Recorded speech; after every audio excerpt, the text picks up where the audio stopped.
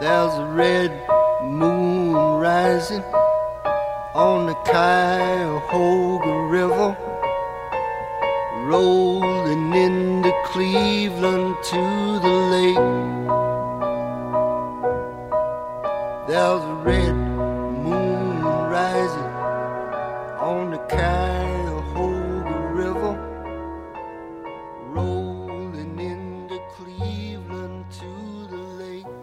In June of 1969, just about a year before our story takes place, a spark from a passing train lit the Cuyahoga River on fire. Rolling into Cleveland to Lake Erie, the Cuyahoga collected industrial pollution along the way. "Don't swim in the Cuyahoga," went the old joke. "You won't drown, you'll melt. Or burn." Images of a river on fire on the nightly news catalyzed public opinion in America. The environmental movement moved from the fringes into the center of the political conversation. The first ever Earth Day was held on April 22, 1970. In 1972, Congress passed and President Richard Nixon signed the Clean Water Act. It took decades, but eventually the Cuyahoga and Lake Erie came back to life. But let's stay right here in early 1970.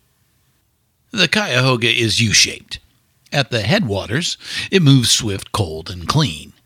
Nestled along its banks, before it makes that big Cuyahoga bend and starts flowing north into Cleveland, is the splendid little college town of Kent, Ohio.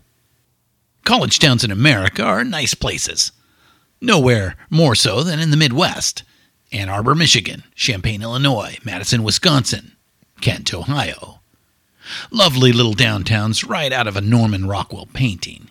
Stately brick buildings and big green lawns, dotted with trees and striped with walkways. The university boosts the local economy and lends prestige.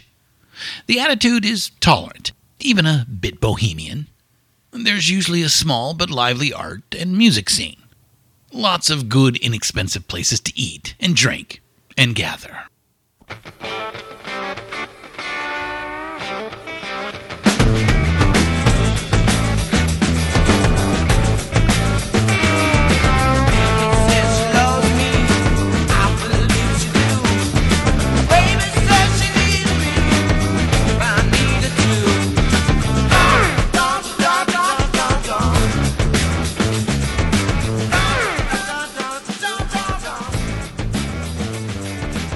Joseph Walsh was 22 years old, an English major at Kent State. He'd been there a while.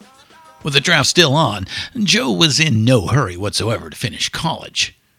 He had something going on the side. A pretty good band called the James Gang that played gigs around the Midwest for decent pay.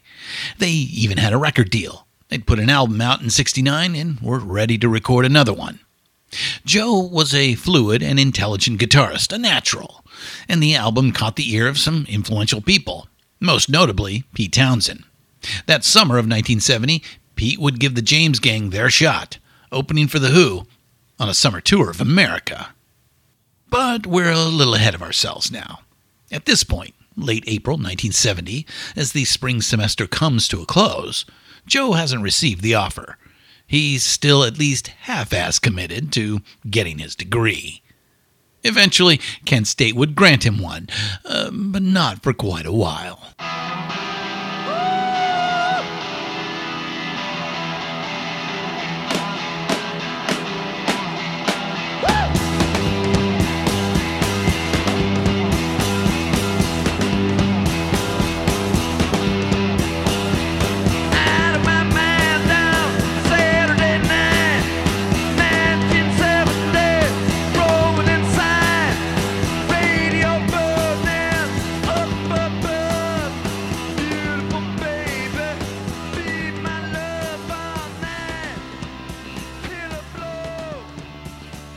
Christine Ellen Hine was 19, an art major, and just coasting along.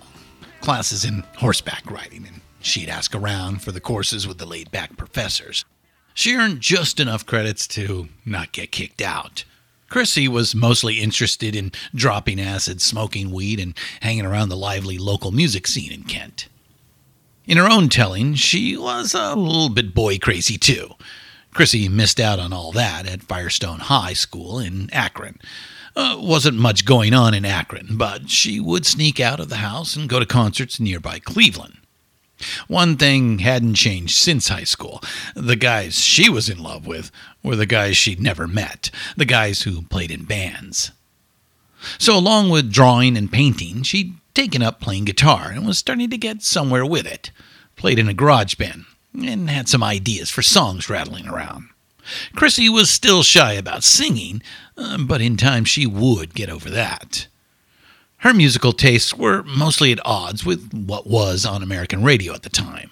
She wasn't much for the mellow and didn't go for the folkies and the singer-songwriters. The Velvet Underground, early Stones and Kinks were more her speed.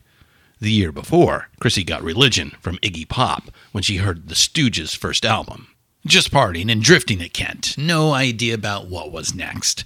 Chrissy was certain about one thing, though, determined as hell about it. She was getting out of Ohio. She would see and experience the wider world.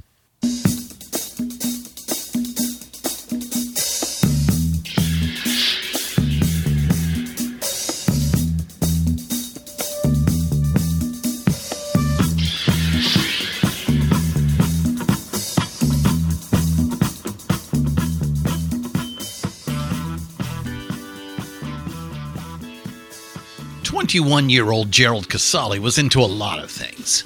He could write and draw. He was taking guitar lessons from Joe Walsh, and he was keenly interested in the visual arts and filmmaking.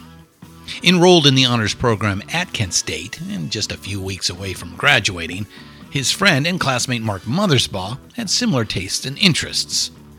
Jerry was also active with the Kent State chapter of Students for a Democratic Society, the SDS.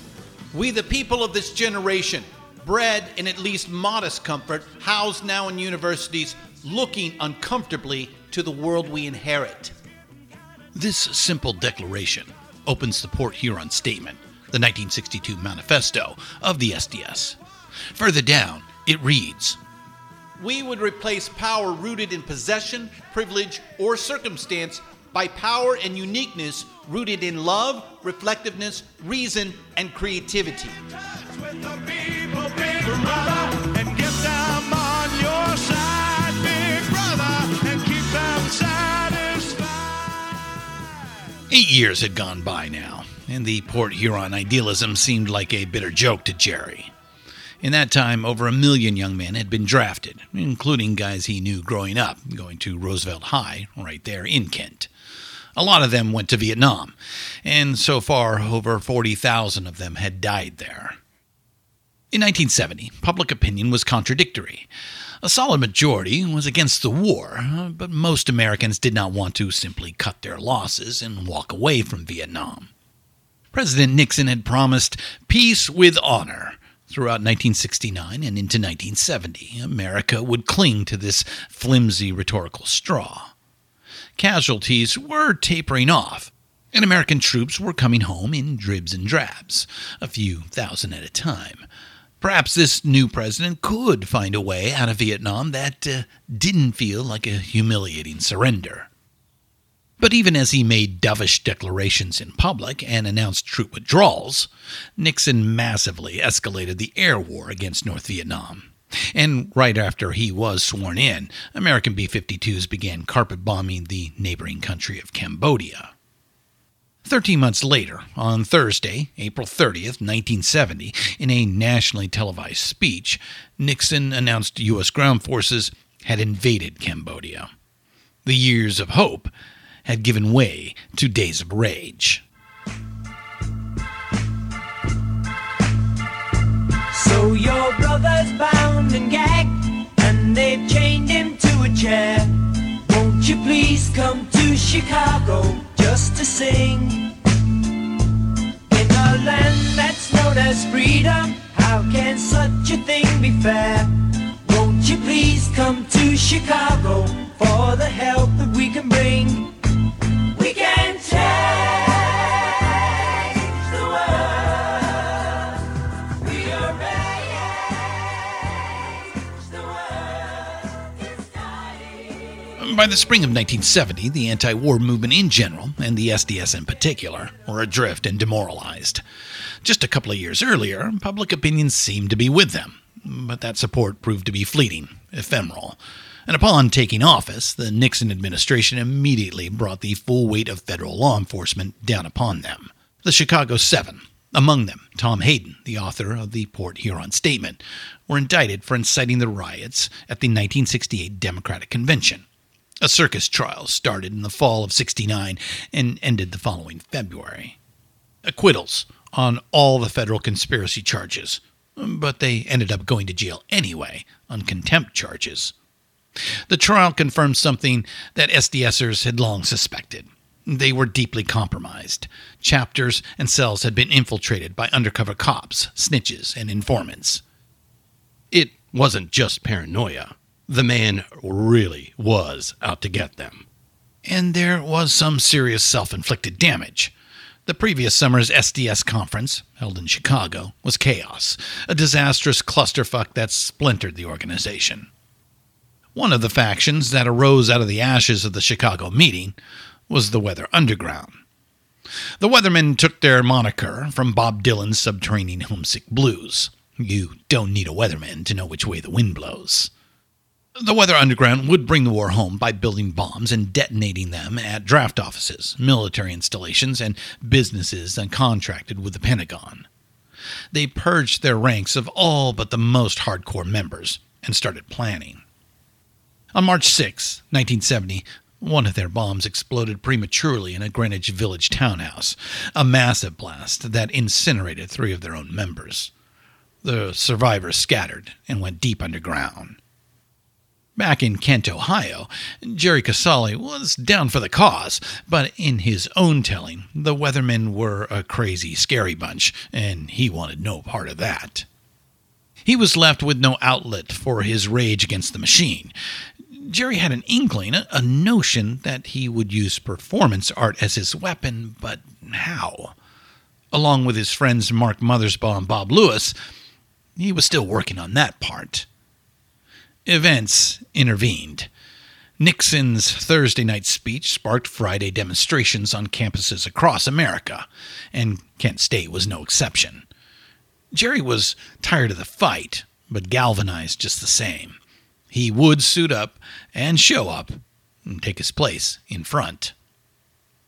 Chrissy and Joe made the scene, on the periphery, taking in the speeches, chanting and cheering. This from Kent State University's official history. An anti-war rally was held at noon on the Commons, a large grassy area in the middle of campus, which had traditionally been the site for various types of rallies and demonstrations. Fiery speeches against the war and the Nixon administration were given. A copy of the Constitution was buried to symbolize the murder of the Constitution because Congress had never declared war, and another rally was called for noon on Monday, May 4th. Yeah. What is it good for? Absolutely nothing. Yeah. What is it good for? Absolutely nothing. Say it again, y'all. Look out. What is it good for? Absolutely nothing. Listen to me. I despise. 'Cause it means destruction of innocent lives. War means tears. 10,000s of mothers die when their sons go to fight. This podcast is intended to be education and commentary. It will discuss adult themes and may use coarse language. Pantheon Podcasts presents Rock and Roll Archaeology with host Christian Swain. Music.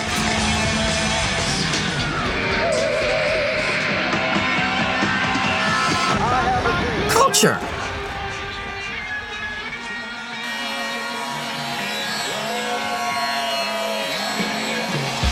Technology.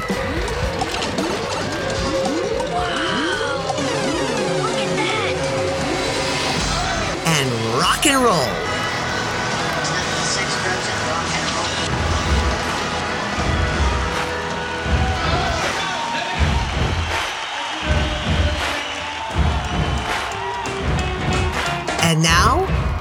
on with the show. Hey, diggers. Welcome to 2021 and welcome to the 1970s. I'm Christian Swain, and this is Rock and Roll Archaeology on the Pantheon Podcast Network.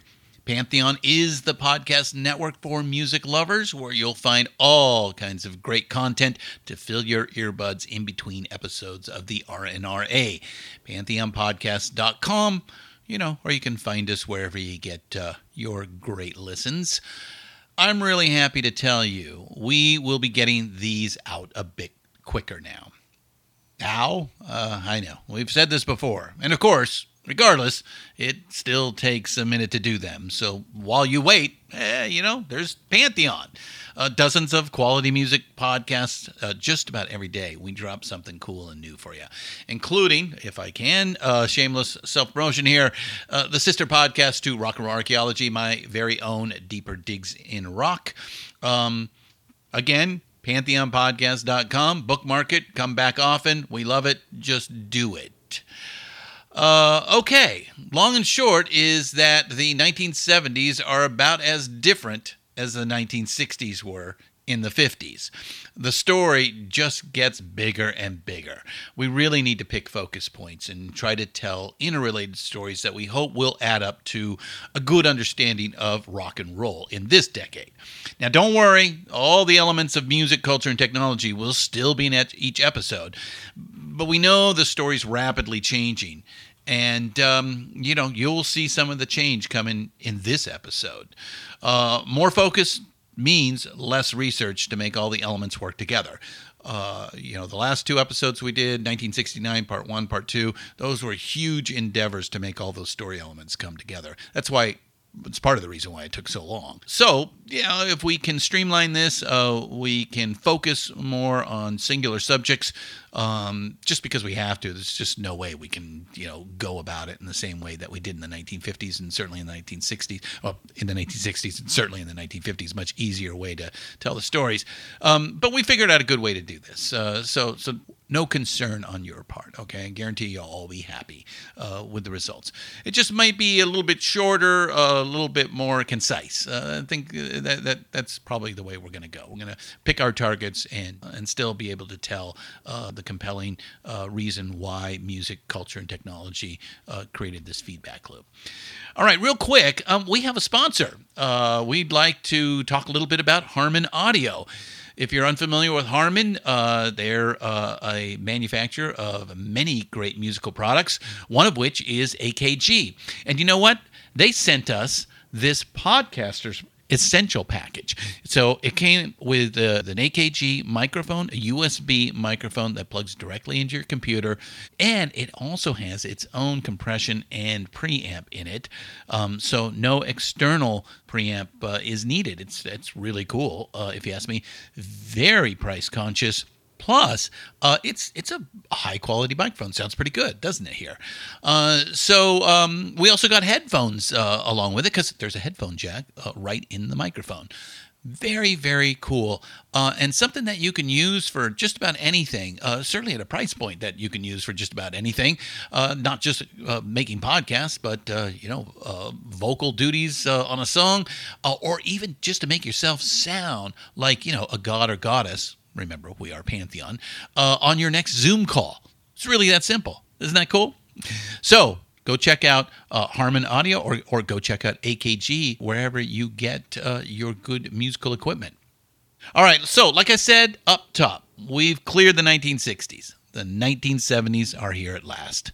Rock and roll is now a mature art form, and for the next 20-some odd years, it's going to dominate popular culture like nothing has before or since. We're going to argue, at least. You can think of this one as a transitional episode and also maybe an epitaph for the 60s. We're also introducing some people and starting some story arcs that will be compelling and important as we move through the rock and roll years. All right, that's it. Let's get going. Welcome back again. This is episode 20, Ohio.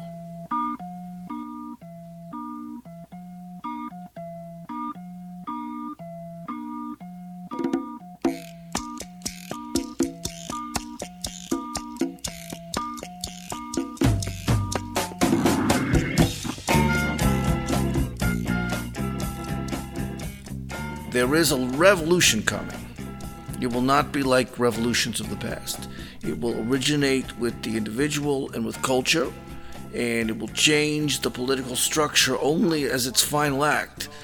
It will not require violence to succeed. It cannot be successfully resisted by violence. This is the revolution of the new generation. Their protest and rebellion, their culture, clothes, music, drugs, and liberated lifestyle. That's from the back cover blurb for a book called The Greening of America, written by a Yale professor named Charles Reich.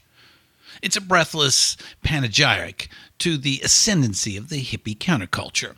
It was a big bestseller in 1970.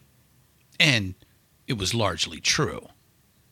Back in Chapter 16, we opened with the death of Hippie, the mock funeral staged by the San Francisco Diggers just before the Summer of Love.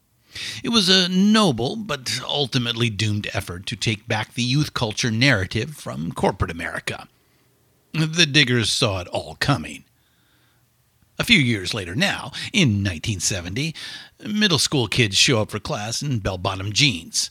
Up at the blackboard, the English teacher's wearing them too. A psychedelic school bus rolling down the street. That wasn't the merry pranksters distributing LSD.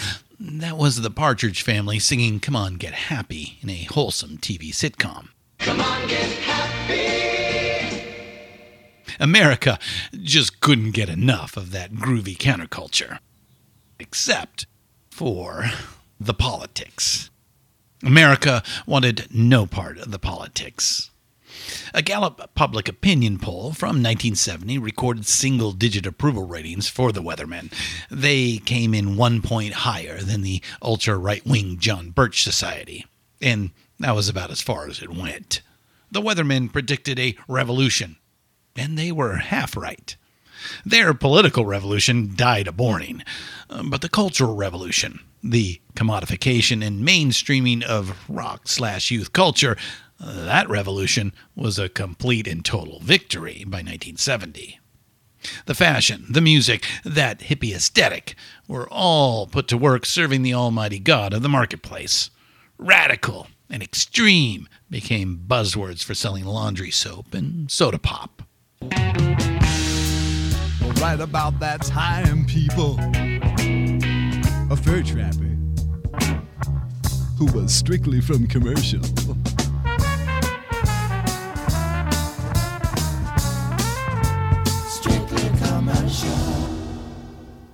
On TV, The Mod Squad was a hit primetime cop show.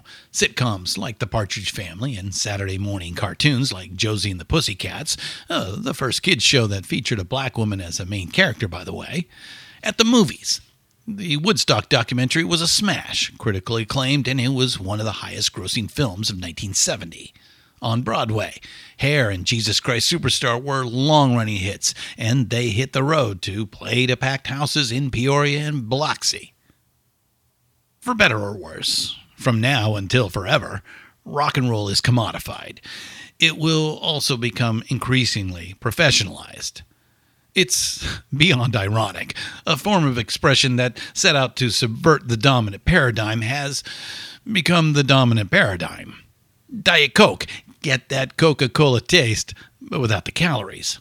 Commercial rock, get that revolutionary feeling, but without the actual revolution. It's the way of things now. Keep it doped with religion and sex and TV. And you think you're so clever and classless and free, but you're still fucking peasants as far as I can see. A working class hero is something to be. Okay, that's kind of harsh, a bit cynical, we realize. It's not like rock music just all of a sudden started sucking right around 1970. Very much to the contrary, the early 70s kick ass musically. And before long, we'll see a counter-revolution led by a new generation of rockers. And we've already met a couple of them, Chrissie Hynde of the Pretenders and Jerry Casale of Devo. But it's worth a discussion, this thing we choose to call the rock paradox.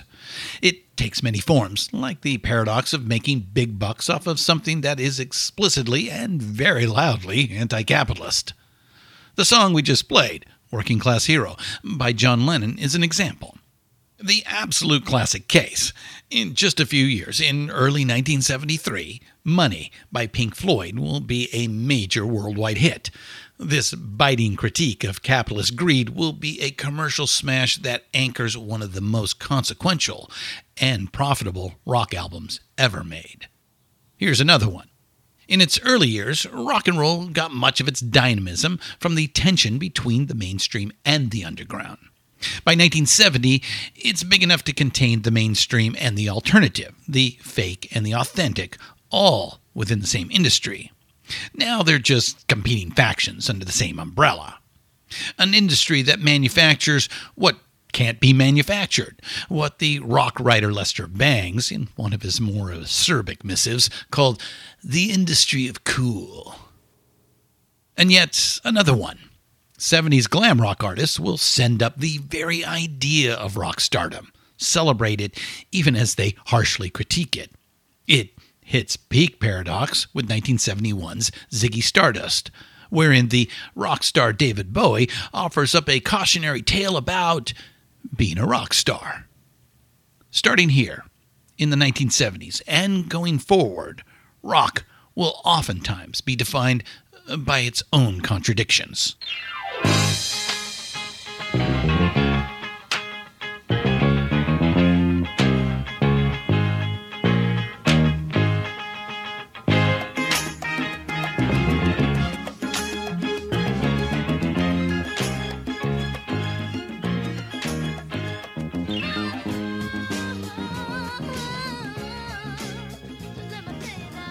We can always count on Motown to bring the fun, even in a tough transitional kind of year like 1970. But there's a darker context around Motown's offering of fluffy pop fun. The Jackson 5 put out 3 number-1 singles in 1970, but Edwin Starr's War on the Motown subsidiary Tamla topped them all in sales and airplay by year's end. Ball of Confusion by The Temptations was also a big hit in 70, and it became one of the Temp's signature tunes. They're mixing a socially conscious message with funk and soul and psychedelic rock now, busy clearing out the landing zone for the imminent arrival of the Parliament Funkadelic mothership. The incomparable Transcendent Stevie Wonder scored his own smash in 1970 with Signed, Sealed, Delivered. But well before the year is done, Stevie will be back at work on a tougher sound, on songs that pointedly address the gritty realities of life in Black America. At Motown in Detroit and Stax in Memphis, 2/3 of the Soul Triangle we described back in chapters 6 and 13, the music of Black America is transitioning again, taking in current events, responding to them, and brewing up something a lot tougher and far more topical than ABC, easy as 1, 2, 3.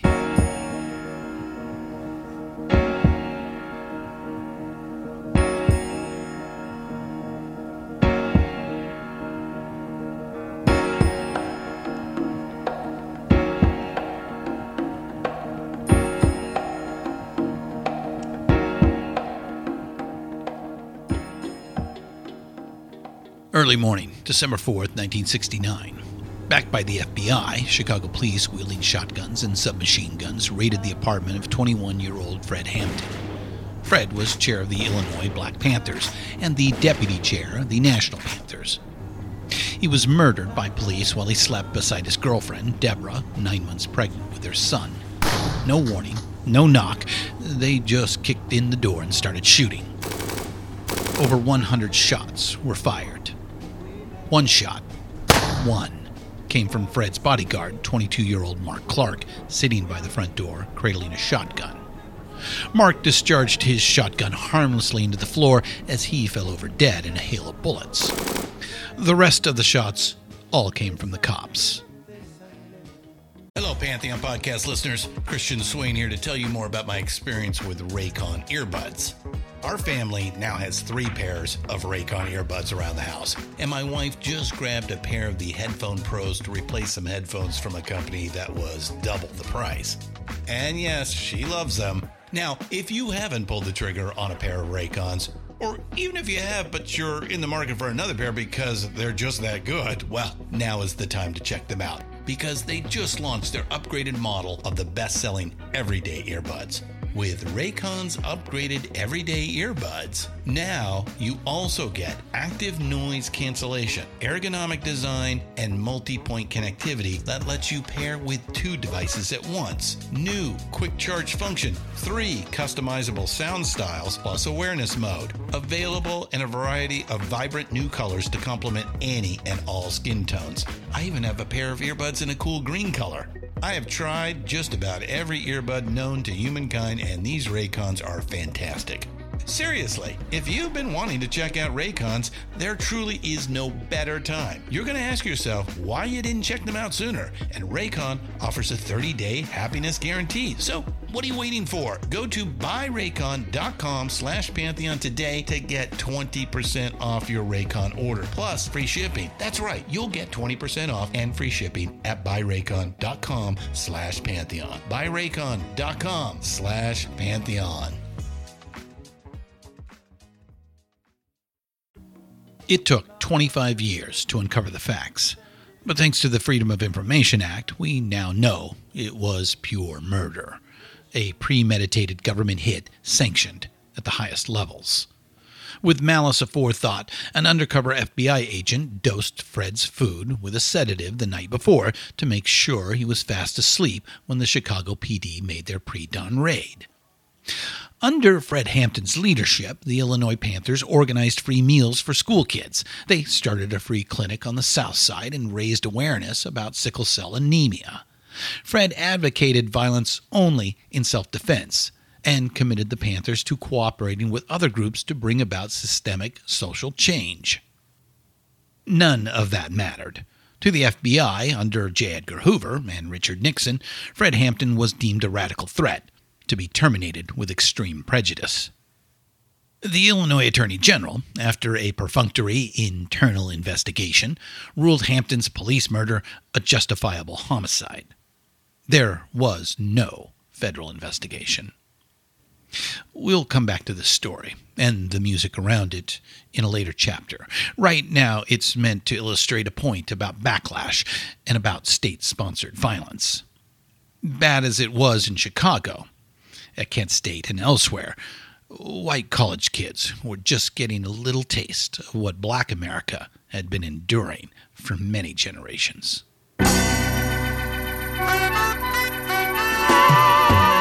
Slipping into darkness.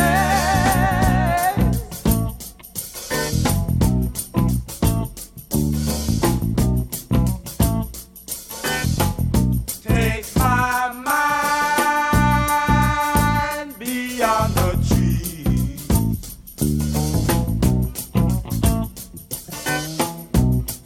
I was slipping into darkness. Yeah.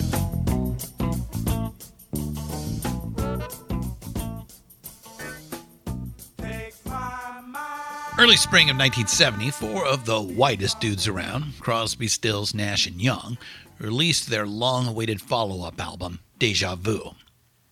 It was the product of about 800 cocaine-fueled hours in the recording studio, about twice as much time as the Beatles spent on Sgt. Pepper. Deja Vu shipped 2 million units on release. It was multi-platinum right out of the gate. Deja Vu sold huge, but it was overcoked and overcooked, produced to the nth degree. The soaring harmonies and tight production values were there, but Deja Vu had little of the charm and authenticity that made CSN's debut so special. The title cut is amazing, one of Crosby's finest. It's also a cut-and-paste studio creation that couldn't really be replicated live. Stephen Stills' arrangement of Joni Mitchell's Woodstock turned her folky meditation into a balls-out majestic rock anthem. Graham Nash's Teach Your Children is sweetly idealistic, a kind of like Graham is, and it's propelled along by Jerry Garcia's exquisite pedal steel track. And of course, throughout the album, those spine-tingling vocal harmonies. Carry on, love is coming, love is coming to us all.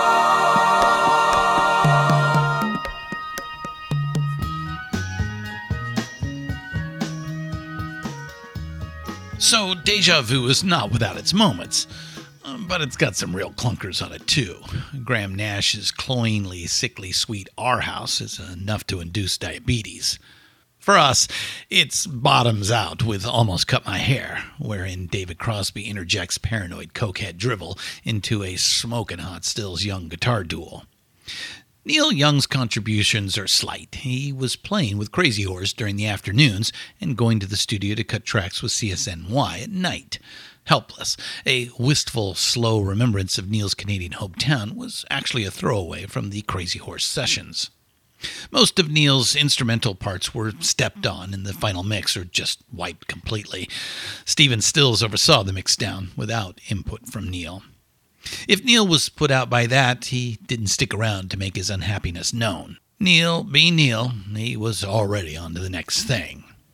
Here's Neil and the Horse, and a quote from Jimmy McDonough, taken from his 2002 book, Shaky, a biography of Neil Young.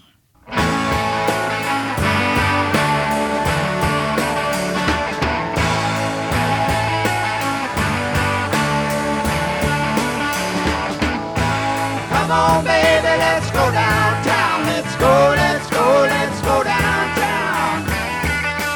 Come on, baby, let's go downtown. Let's go, let's go, let's go downtown. On March 6th and 7th, the band played a quartet of sets over at Fillmore East. And these recordings capture the Horse in all of their glory. Head back and eyes closed as he wangs some brain-sick scream out of old Blackie. Young looks like he's lost in the stars. But behind the scenes, though, not everything was groovy. Come on, baby, let's go downtown, guitarist Danny Whitten sings on his one contribution to the Fillmore shows. And he was alluding to his new passion in his life, which was heroin.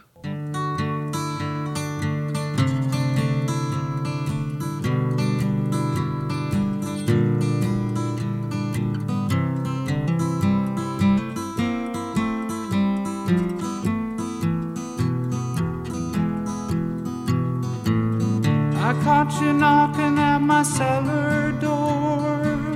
I love you, baby, can I have some more? Ooh, the damage done. Sharing the punch, taking the acid test, and passing the joint. That was the 60s. Maybe I'll be there to shake your hand. Maybe I'll be there to share the land when we all live together. The 70s are off doing lines in the bathroom, and I caught you knocking on my cellar door. Gone, gone, the damage done. Rock stars are multimillionaires now. Heroin and coke are in, the party favors of the new elite. Drug culture, so closely intertwined with rock culture, is no longer turn on and tune in. It's more like tune it out and turn it inward. Turn it on yourself. Sometimes, to the point where there's no coming back. But there's a whole decade ahead of us. Plenty of time to talk more about this stuff. We'll get there. Right now, let's check in on our college kids, Joe and Chrissy and Jerry. And you know what? Champagne, cocaine, they're in college. They can't afford that shit in 1970 or in any other year. Cheap beer, Boone's Farm apple wine, smoke some homegrown, maybe some pep pills for finals week, and maybe a tab of acid for the show. Maybe all of the above around a weekend bonfire at the ROTC building.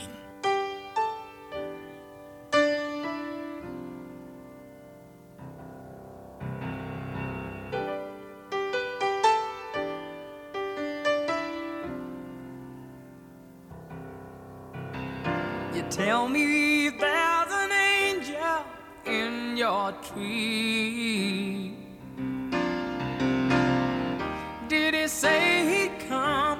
to call on me. For things are getting desperate in our home, living in the parish of the restless folks I know. Everybody now, bring your family down to the riverside. Look to the east to see where the fat stock to hide. After the Friday afternoon rally, the crowd dispersed, but the anger didn't. On Water Street, students lit fires in trash cans, threw bottles at cop cars, disrupted traffic, and started breaking windows. Someone smashed a bank window, an alarm went off, and the cops showed up in force. At 12:30 a.m., the mayor declared a state of emergency and closed down all the downtown bars. Not a bright decision. It just increased the size of the crowd gathered in the street. Combined city and county police forces used tear gas to push the crowd back to the university.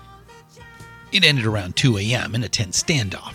The city police would not cross the border onto university property, but any student who ventured even one step off a campus got roughed up and tossed in jail. 15 arrests were made.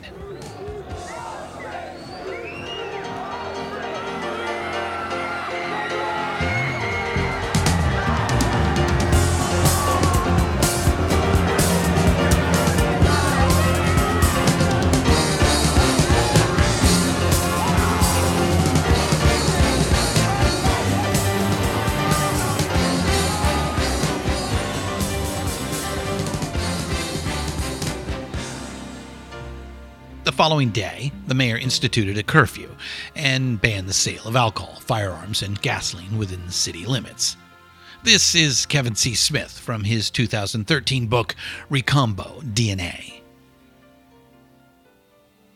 Far from averting further violence, the measure seemed to have precisely the opposite effect.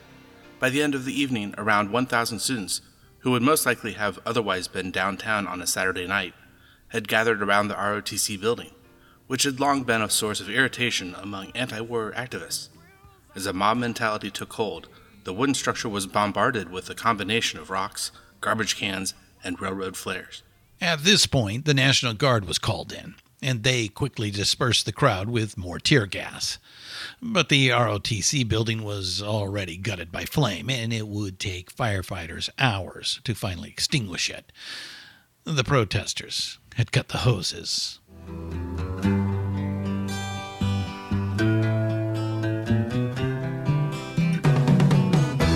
Tax the rich, feed the poor, till there are no rich no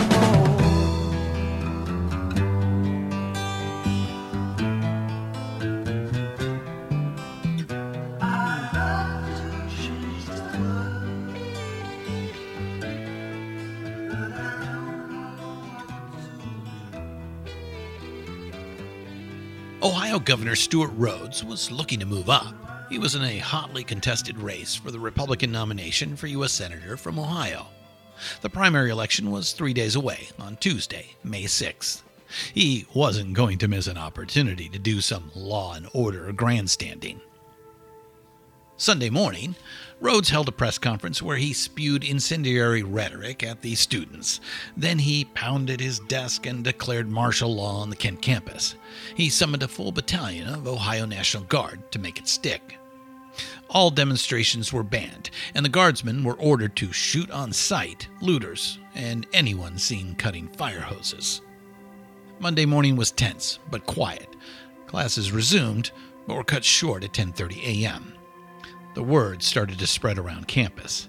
The rally scheduled for noon was on. Guard or no guard, ban or no ban.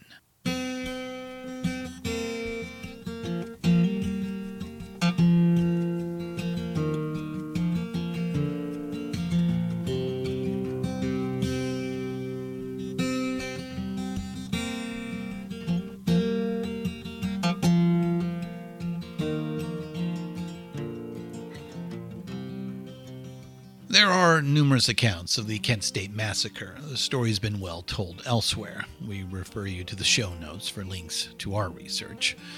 The simple facts tell the story pretty well.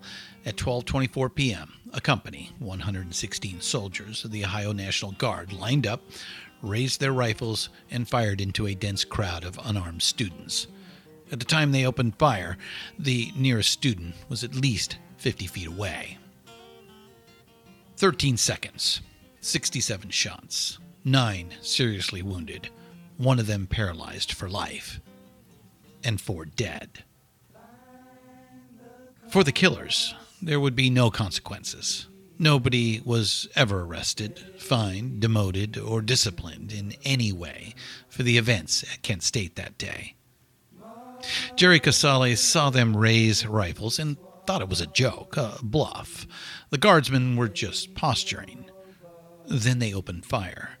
He turned to run and immediately saw 19-year-old Allison Krause crumple to the ground, fatally wounded. As soon as the shooting stopped, one of the guardsmen got on a bullhorn and ordered everyone to stay put. Don't move. Shaking, Jerry sat down and saw and heard a girl about 30 feet away, kneeling and gesturing wildly, screaming for help. Only later, when he saw the photograph, did he realize that it was Mary Ann Vecchio kneeling over the body of 20-year-old Jeffrey Miller. That shot, taken by photojournalist and Kent State grad John Philo, is one of the iconic images of the 20th century. It won him a Pulitzer Prize. Amid the smoke and chaos of the aftermath, Chrissie Hynde just shut down. She knew Jeffrey Miller. He was dating one of Chrissie's girlfriends. She just sat down, cross-legged on the grass, and wouldn't move. Some friends found her there in a near catatonic state. They softly spoke to her, gently picked her up, and carried her away to safety. Later that day, Chrissie caught a ride back to her parents' house in Akron. Chrissie never went back to college. Joe Walsh was running late for the rally. He was hurrying around the corner of a nearby building when he heard what he thought was a string of firecrackers. Then the screams reached him, the panic. The horror of the situation quickly sunk in, and Joe knew right away he would not be finishing school at Kent State.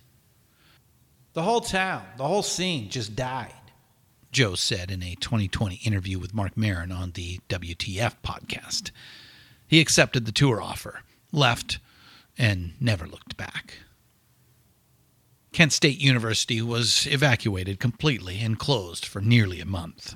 As a graduating senior, Jerry Casale came back to campus one last time to pick up his diploma. All I can tell you is that it completely and utterly changed my life, he said in 2003.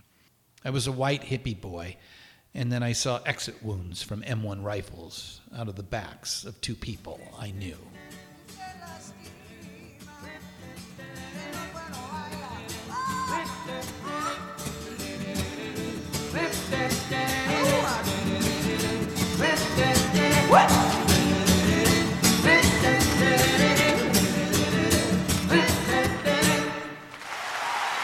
We'd like to introduce our friend Neil Young.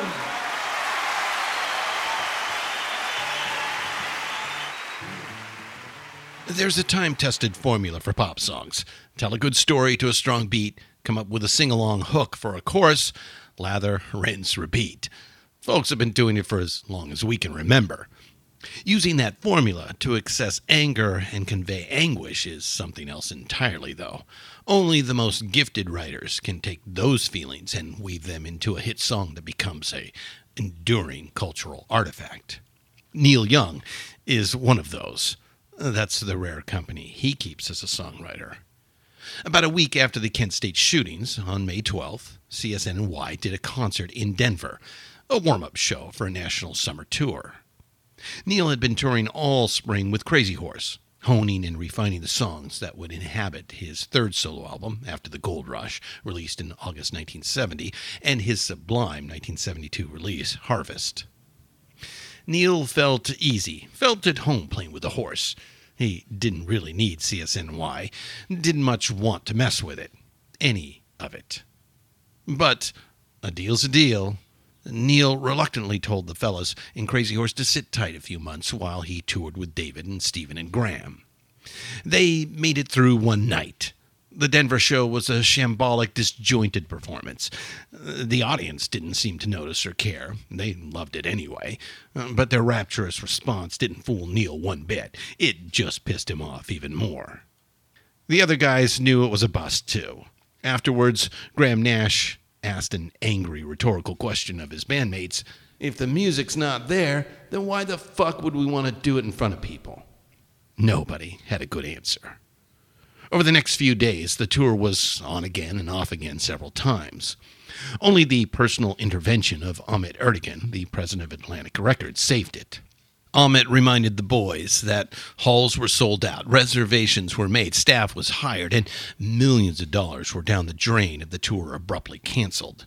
Ahmet gave his temperamental superstars the rock and roll version of "you guys do that, and you'll never work in this town again." The four of them managed to set ego and grievance aside and agreed to give it another go. Rehearsals would begin May 21st in L.A. Here's the Rolling Stone writer David Brown from his excellent 2019 biography of CSNY. The group scattered briefly to lick its collective wounds, with Crosby and Young heading north to the redwoods-encased Pescadero. On the morning of May 19th, 4 days after the band meeting, someone at the house went for groceries. And at the time, the country's most popular photo-driven news weekly was Life magazine.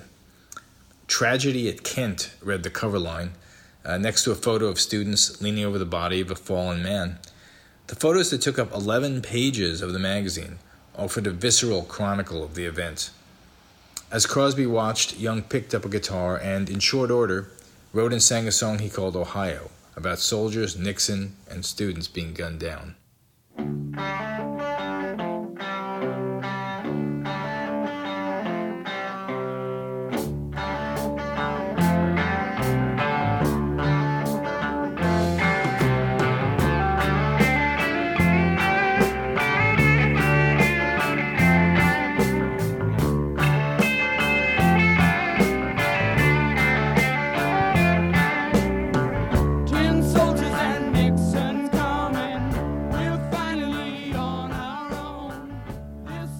3 weeks after the shooting, Crosby, Stills, Nash, and Young convened for a late-night recording session at the record plant in Hollywood. After a few run-throughs, they went ahead and rolled tape for several takes. Interestingly, it was recorded like Neil Young tends to do things, live in the studio, even the vocals. Stephen thought it should have one more verse, but he minded his own and contented himself with playing some hot guitar and singing backups. After a few hours, they went with one of the early takes because they all loved David's anguished cries during the final chant of "Forward Dead in Ohio." Crosby damn near broke the microphone on that one. 11 days later, Atlantic released Ohio as a single. The B-side was an acoustic gem written by Stephen Stills, "Find the Cost of Freedom." It peaked at number 14. A lot of mainstream radio stations wouldn't play Ohio, but that probably helped it sell. It just added to the buzz around the song. Some call it the last great protest song. Not really. There have been others since then. Neil's own Rockin' in the Free World comes to mind immediately, or Green Day's American Idiot, or, for that matter, 2018's This Is America by Daniel Glover. Insanely great songs, all of them, but we can't think of a protest song since 1970 that was so highly specific and immediate. In that regard, Ohio is definitely unique. Great fucking song too, by the way. We love it when Neil Young spits out some righteous anger.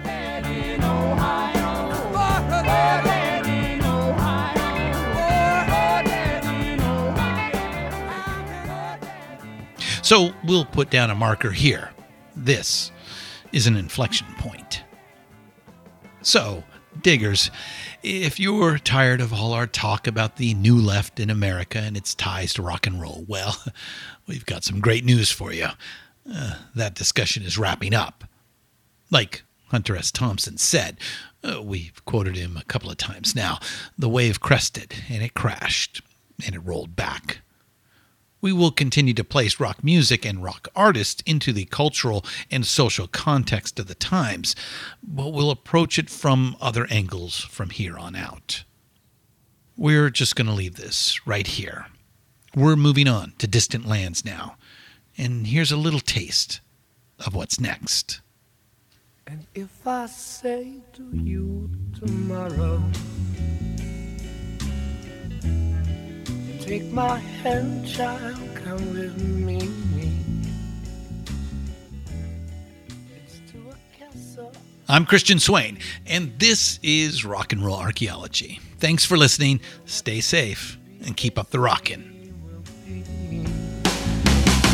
The wind sails spin, sail away, leave the day way up high in the sky. And warm, but the wind won't blow. We really shouldn't go. It only goes to show that you will be mad by taking that style.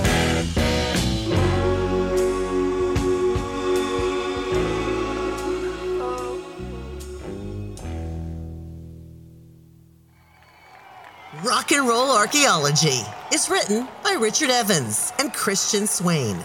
Produced and hosted by Christian Swain. All sound design and incidental music by Jerry Danielson at Busy Signal Studios. Find all of our shows, notes, and links at pantheonpodcast.com. All songs can be found for purchase or streaming wherever you get your great music. Please pick up these amazing tracks. Contact us on social at Pantheon Podcasts on Facebook and Instagram. Tweet us at Pantheon Pods.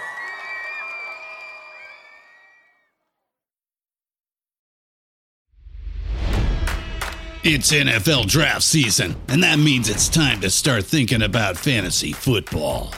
FantasyPoints.com features industry-leading experts and prognosticators using proprietary hand-charted data to help you score more fantasy points. FantasyPoints.com is the place to go for whatever kind of fantasy football you play. Whether you play fantasy football, daily fantasy sports, or do a little bit of everything, Fantasy Points has the meticulously researched content to guide you to victory.